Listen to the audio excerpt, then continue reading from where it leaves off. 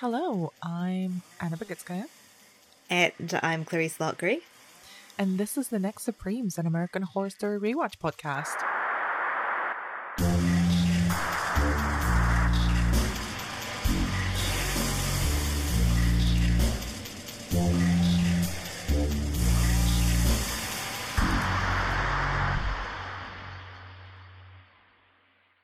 In this episode, Marie and Fiona face off with the corporation.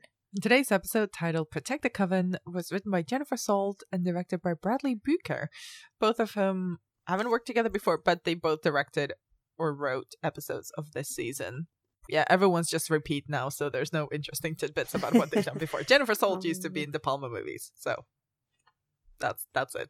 So we kick off with a flashback to 1830, when Madame Lalaurie first moves to New Orleans and is not happy about it, but is living her best life, being a rich racist in the 19th century. We see the origin story, I guess, of how she got into torturing people and putting blood on her face as a skincare routine. This is very weird and inconsistent, this storyline, because in this flashback, I want to point out briefly also the clothes that they're wearing are ridiculous. They're wearing evening gowns to do housework. I don't know who made that costume decision, but it looks absurd. I mean, I'm very interested in feeding into your costume design opinions, because this is the most interesting. Like, this is one of the best things that I've learned about you in the making of this podcast. But it's not even like a historical accuracy problem. It's just like why they're wearing jewels and silks and they're in the yard, like chasing after chickens and doing housework. Just puts like a little apron over it. It's like, no, you have day clothes. Like, change into them. Yeah.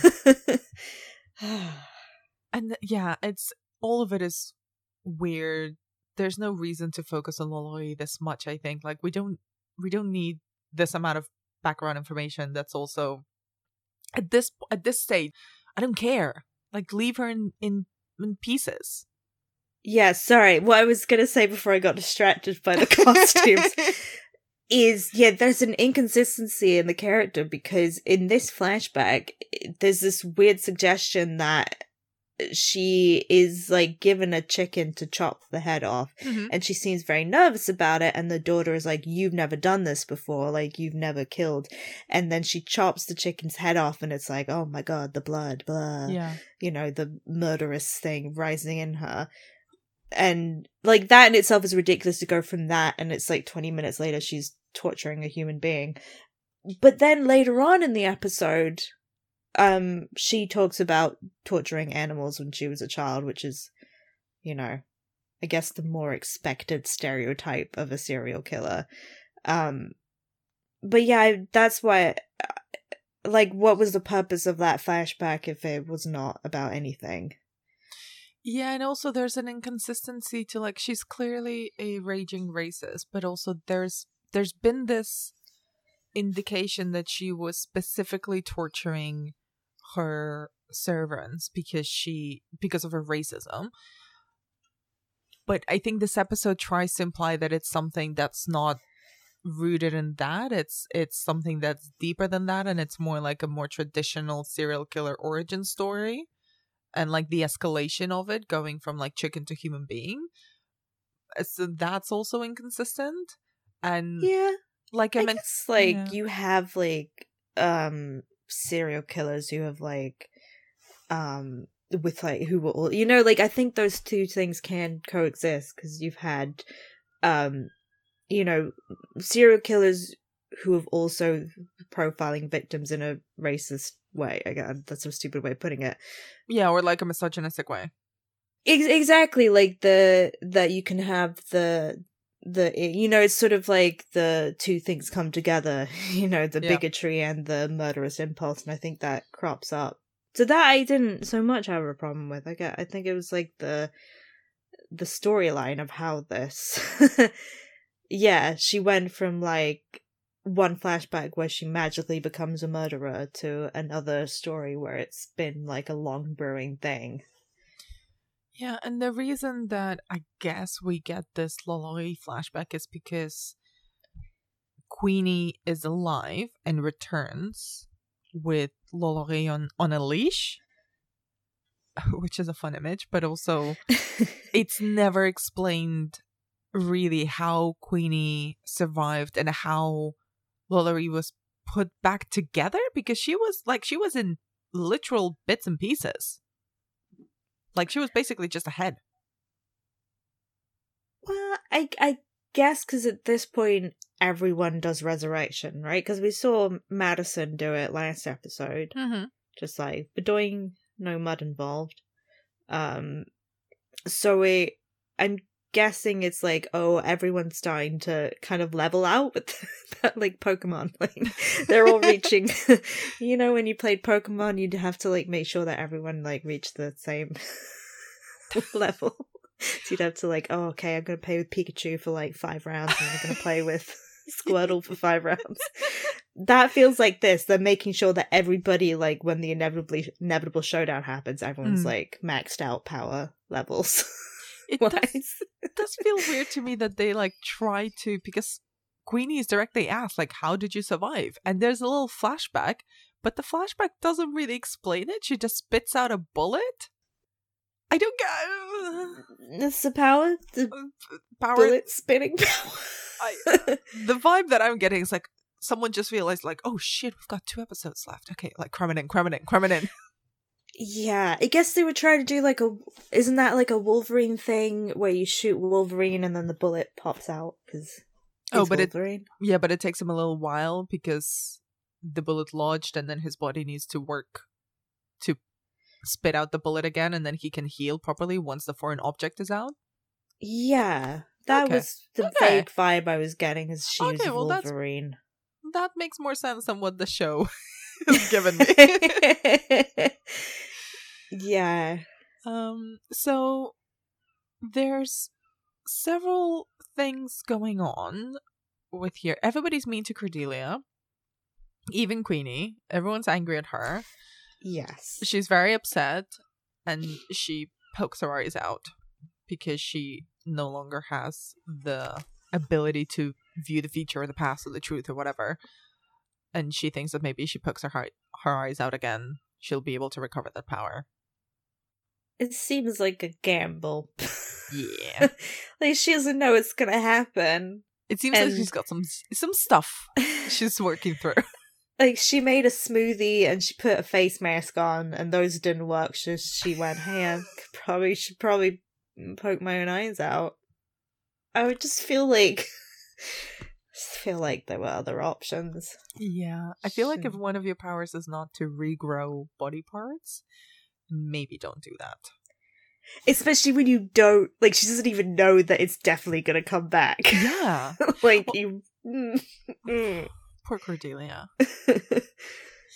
And then, well, there's more tensions because before we go back to the several plots that are going on that are slightly larger, the Madison, Zoe, Kyle throuple, which, by the way, can I just point out that they all sleep together on a single bed, which, frankly, no.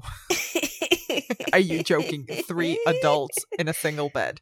Are you kidding me? The little one said, move over, move over. So it's very clear that, like, Madison is pretty out of that dynamic. And Myrtle, I don't know why, but she gives Zoe all the tools to run, like, money and tickets and stuff, and, like, tells her to run away with Kyle. To Epcot. Okay. That's what she says. She's like, here's a ticket to Epcot, which does not have an airport. It's a theme park.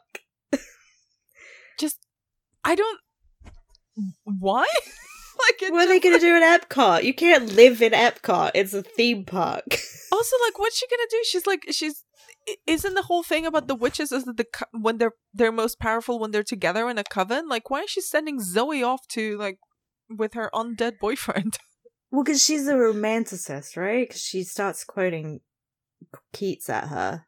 Yeah, but Myrtle, that's not the point. Like, you kind of have to fight a whole corporation of,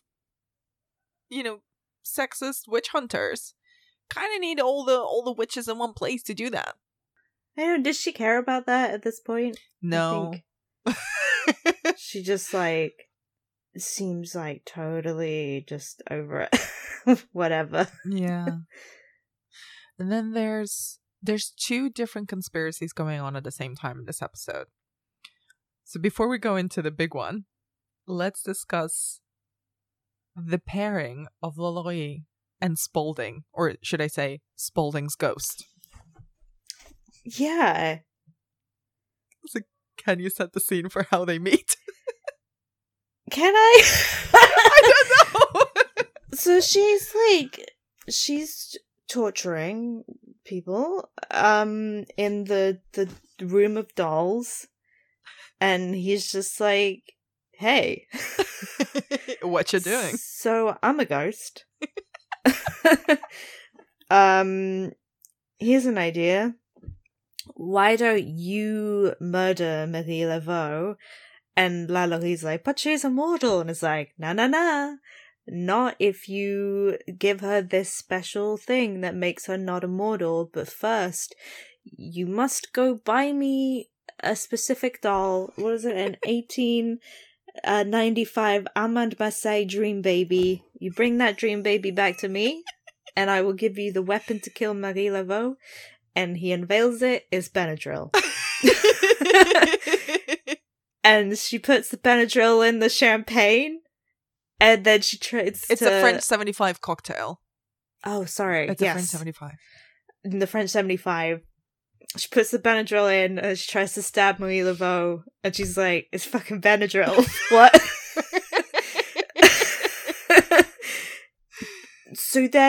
But then Spaulding just pushes her down the stairs. Which obviously doesn't kill her, just, like, briefly knocks her out. I do not understand the entire, like, this plan from beginning to end. This alliance makes no sense. The voiceover by Lalaurie, I'm like, why? Why? I think the alliance kind of makes sense to me because he, like, clearly has also a very racist streak to him because he sees himself as the protector of, like, the Salem line, which feels very white supremacist. Of, like, he has this sort of, like, I don't know, this weird obsession with the lineage and the heritage of the Salem, the white Salem witches. Yeah, that's true. That part made sense, but did he just want the doll and he doesn't actually care about Marie Laveau? The way that I read it is very much like, I just want the doll. Like, I'm stuck here, I can't go out and buy it. There's no internet connection in the doll room. Can you get me the doll? And because Lalaurie is a woman out of her time and, like, doesn't understand the world, she's just very easily fooled. And she's a narcissist, so all he has to do is, like, compliment her torture skills. And she's, like, lapping up everything that he says to her. But then why push Marie down the stairs? That's just inappropriate. It's just downright rude. Like, how dare you, sir? I sort of half understand his plan, and I'm half like, I don't know what. Just be dead with your dolls. Dead with your dolls. Carl and Zoe, go to Epcot. Check out the noodle place at the Japan Pavilion. Very nice. I really liked the noodles there. Just everyone mind your own business.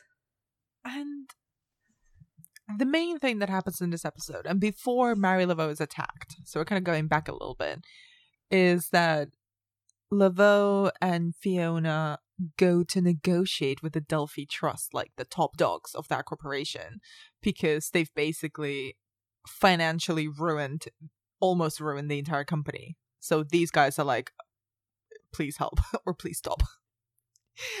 And I love this scene so much. Well, because who turns up? Well, Well, let me let me tell you something. Okay. I've got a confession. I liked the X-Men in this scene. And my actual note is, Fiona's boyfriend comes through and kills everyone. Okay, I like him now. And his shoes are nice. Ex-daddy comes in, saves the day. It's like, I love the power play between the gray suited corporate men and Fiona and Mary Laveau just coming in and being the most powerful people in the room, hands down. And it's just everything in that scene, from Fiona ordering a martini at what seems to be like midday. Yeah. And Mary Laveau ordering a Diet Sprite.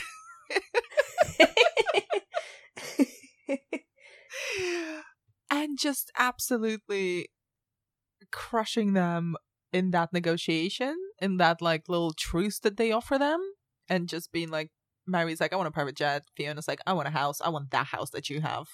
That specific house on that square. And you don't get to kill any witches forever. Like, never again.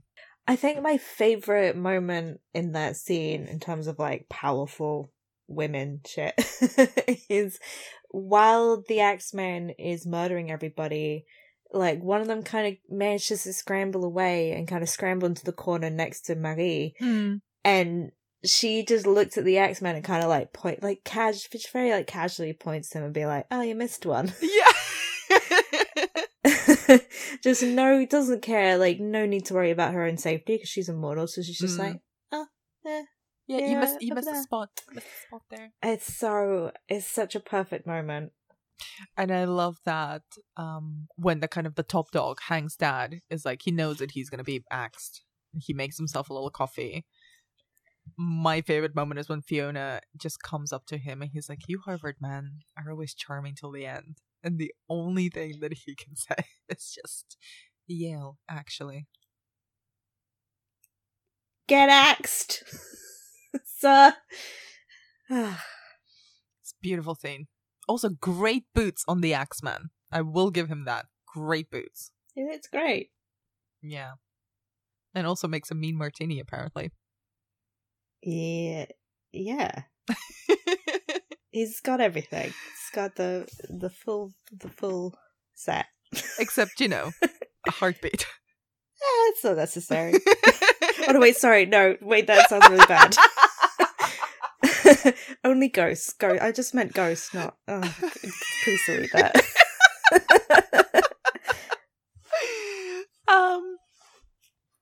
And I think the other thing from this episode is that the actual ending of the episode is that Kyle and Zoe escape to Orlando.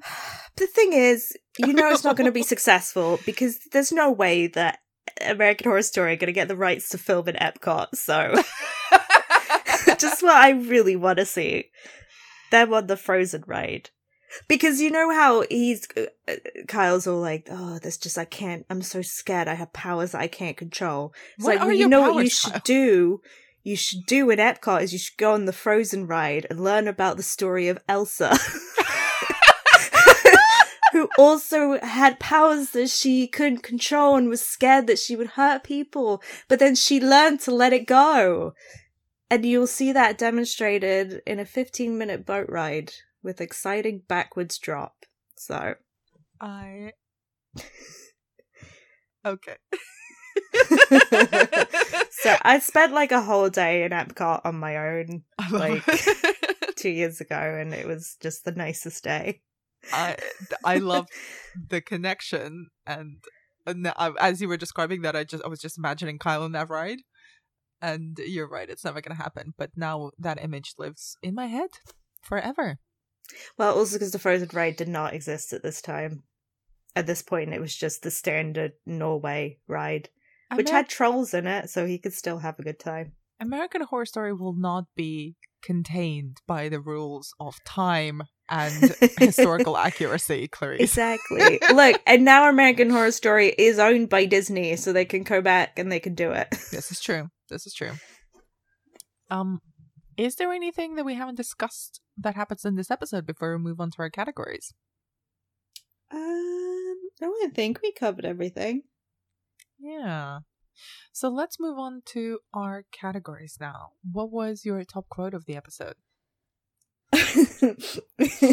Okay, this is something that Myrtle says, like, and it's partially just in the background of a conversation where the gardener at one point comes in and says that he, like, cut his hand on the fig tree or taking figs.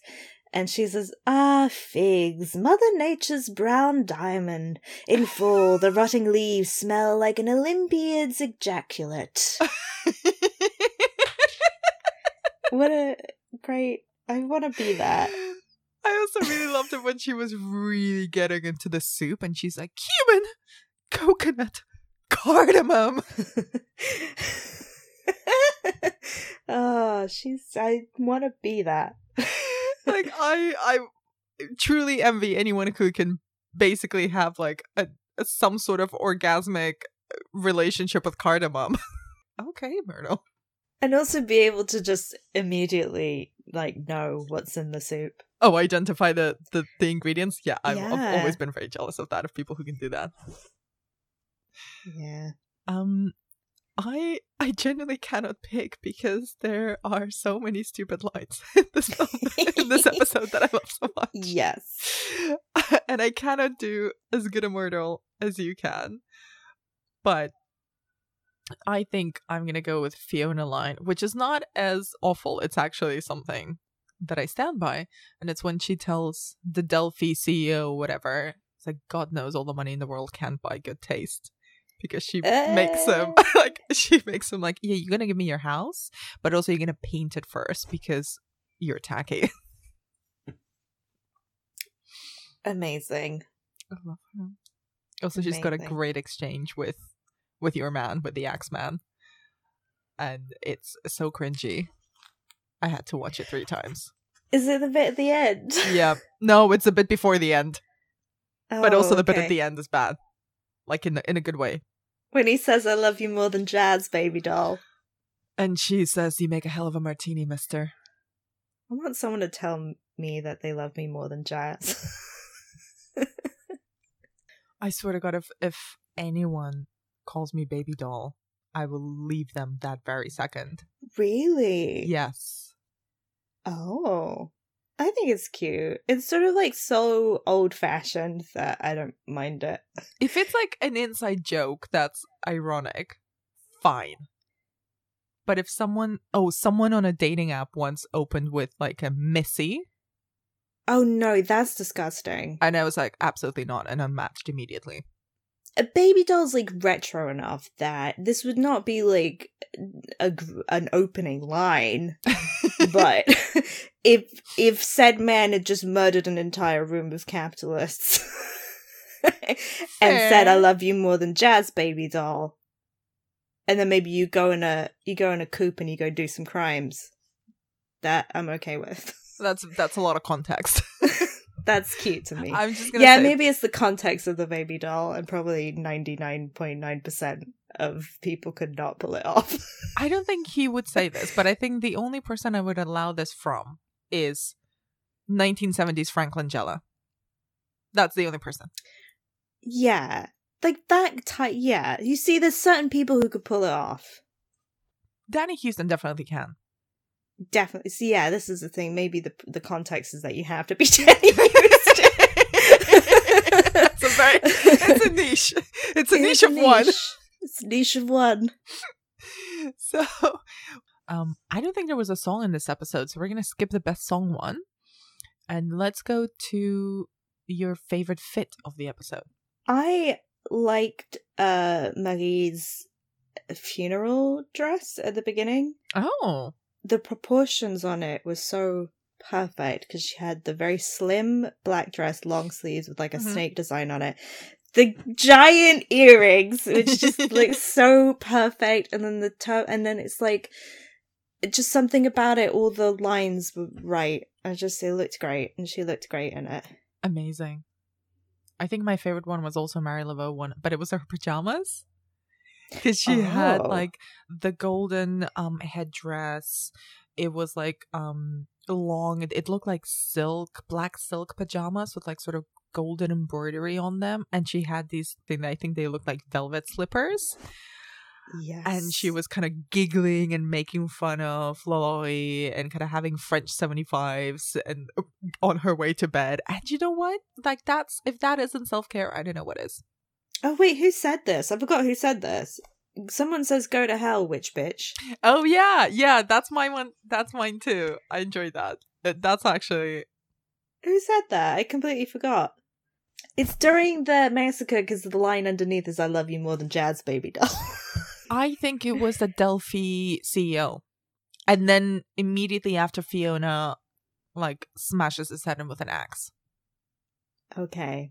Yes. I would also like to point out that Witch Bitch is the title of a 1988 horror film, also called The Death Spa. Oh, the Death Spa. Yeah. I want to go there. It's about, like, the spirit. I only know this because I picked up the VHS of it at at a festival years ago, and it's kind of stuck in my head. And I reminded myself of the plot of it, and it's about the spirit of a woman, the wife of a gym owner, who possesses the technology in the gym, and she murders the gym members through the machines. Oh. That's it. Not a knowing reference at all, but a good pun. So good that it has its own film. It's a good pun. And moving on to the MVP of the episode, who would you pick? Are you going to say the Axeman?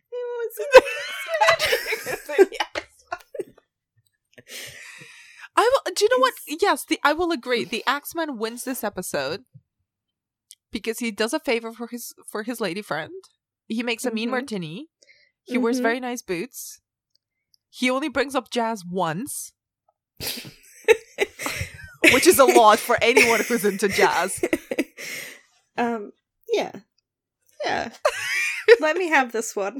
I'm with you. He's my MVP of the episode too. Good. Thank you. Is there any other reason why you would make him the MVP? Because he loves him more than Jazz, baby doll. Also, can we just talk about when Fiona leaves? And she literally says, "My man swung a mighty axe. I have to go reward him." And giggles like a little schoolgirl. They're gonna have sex. They're gonna do it. They're gonna have sex.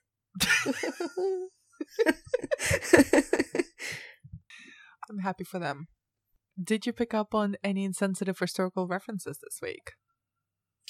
Well, not insensitive, but Myrtle does mention she gives Zoe a sapphire and topaz harvester ant to sell, that she should sell it at Epcot, because there's a pawn shop in Epcot, obviously, in the United Kingdom Pavilion. And there isn't. I'm sorry, this Epcot plan is really confusing to me. And she says that it was created by Joel Arthur Rosenthal, who is an American. He's still around. He's an American jeweler who works in Paris and is, as she says, the Fabergé of our time. What I found interesting is that his shop, there's no sign, there's no shop window, no indication it exists, and you're only allowed in. So entries made on the sponsorship of a known customer and for persons whose name excludes any ambiguity. What? So it's like a magic shop. Illuminati shop. You can only get in if you already know it exists. Wow. And so he makes just like a bunch of different pieces that are usually based on flora and fauna. I had a Google, actually don't like most of it. Kind of ugly. It's like bedazzled like flowers, but it's quite garish. So dunk. As he reportedly designed Gwyneth Paltrow's engagement ring, so there's kind of a Ryan Murphy connection. Wow. And then Myrtle also mentions that she says, "You could never pull it off, darling," and says that only she and Lee Radziwill could pull it off, and she was the younger sister of Jackie Kennedy, And she was married 3 times, once to a Polish prince. And the interesting fact about her is she was the one who originally hired Albert and David Maisels to film Big Edie and Little Edie, who were her aunt and cousin. And then they didn't use any of that footage, but that was the experience that inspired them to make Grey Gardens, the classic documentary about, that was a journey. Crazy rich people. That was an amazing journey. Ryan Murphy loves Grey Gardens, so it kind of links back because it's fabulous. I'm surprised that the Grey Gardens is not featured in American Horror Story because it's such a perfect eccentric, fabulous, rich, older woman, sort of corrupted by her own vanity and self-obsession. It's she was kind of an American Horror Story character, Big Edie. Yeah, also they're so easily recognizable. They could have just popped up in the same way as Stevie Nicks popped up. And wasn't Jessica Lange in the TV adaptation of it? Or did I make that up? The one with Drew Barrymore? Wait. It was. It was Jessica Lange? Yeah, Big Edie was played by Jessica Lange. That's why I was thinking she's just an American Horror Story character. You're right. Oh, that is weird. That's so weird because it's so up Ryan Murphy Street. I'm really confused why this has not been covered yet in any way. Oh, it was made before, in 2009, way before he made even the first season of AHS. And I think that's it for this episode. What can we expect from the next one? Well, in the next episode, it's the finale. Yeah, everything's coming to a head. Yeah, who's going to come out on top? Axeman. He's the next Supreme. You are just wanting an American Horror Story season dedicated to the Axeman, don't you? Yes. Well, no, maybe I don't want to find out more about him. Who could play a younger version of the Axeman? Oh, I know who you're going to say. Who? I don't know. Finn. Finn. Yeah. Wow. He's just been playing iterations of the X-Men for... It's his character from La La Land. But he's the Axeman. Yeah, he's a millennial Axeman. Yeah. And that's just Patrick Bateman, isn't it? Well, I think there's a very specific version of a millennial jazz-obsessed Axeman that I would frankly say I would watch that. It's Ryan Gosling's character in La La Land. That's what you didn't see was happening off screen. After he breaks up with Emma Stone, just gets out an axe. Starts axing everybody. So many bodies buried under that club. I mean, there's not that much difference between their characters, right? No, there's not. Literally which is why I cannot accept that you axing. fancy him so much. Yeah, but I also love Sebastian in La La Land, and I know it's wrong. Oh, God. And it's unhealthy. But...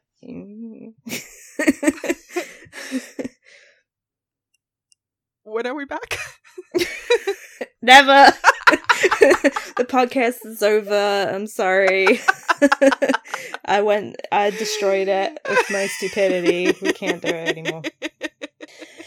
We will be back. I was joking. We'll be back next Wednesday. In the meantime, send us your thoughts on Twitter. Follow us at Next Supremes Pod. Also, you can find me at Clarice Lou. And I am at Anna B. Demented. Just send us your thoughts on the Axeman. I'm really curious now. No, don't. Is pro Axeman, let's do a poll. Pro, con Axeman. Would you?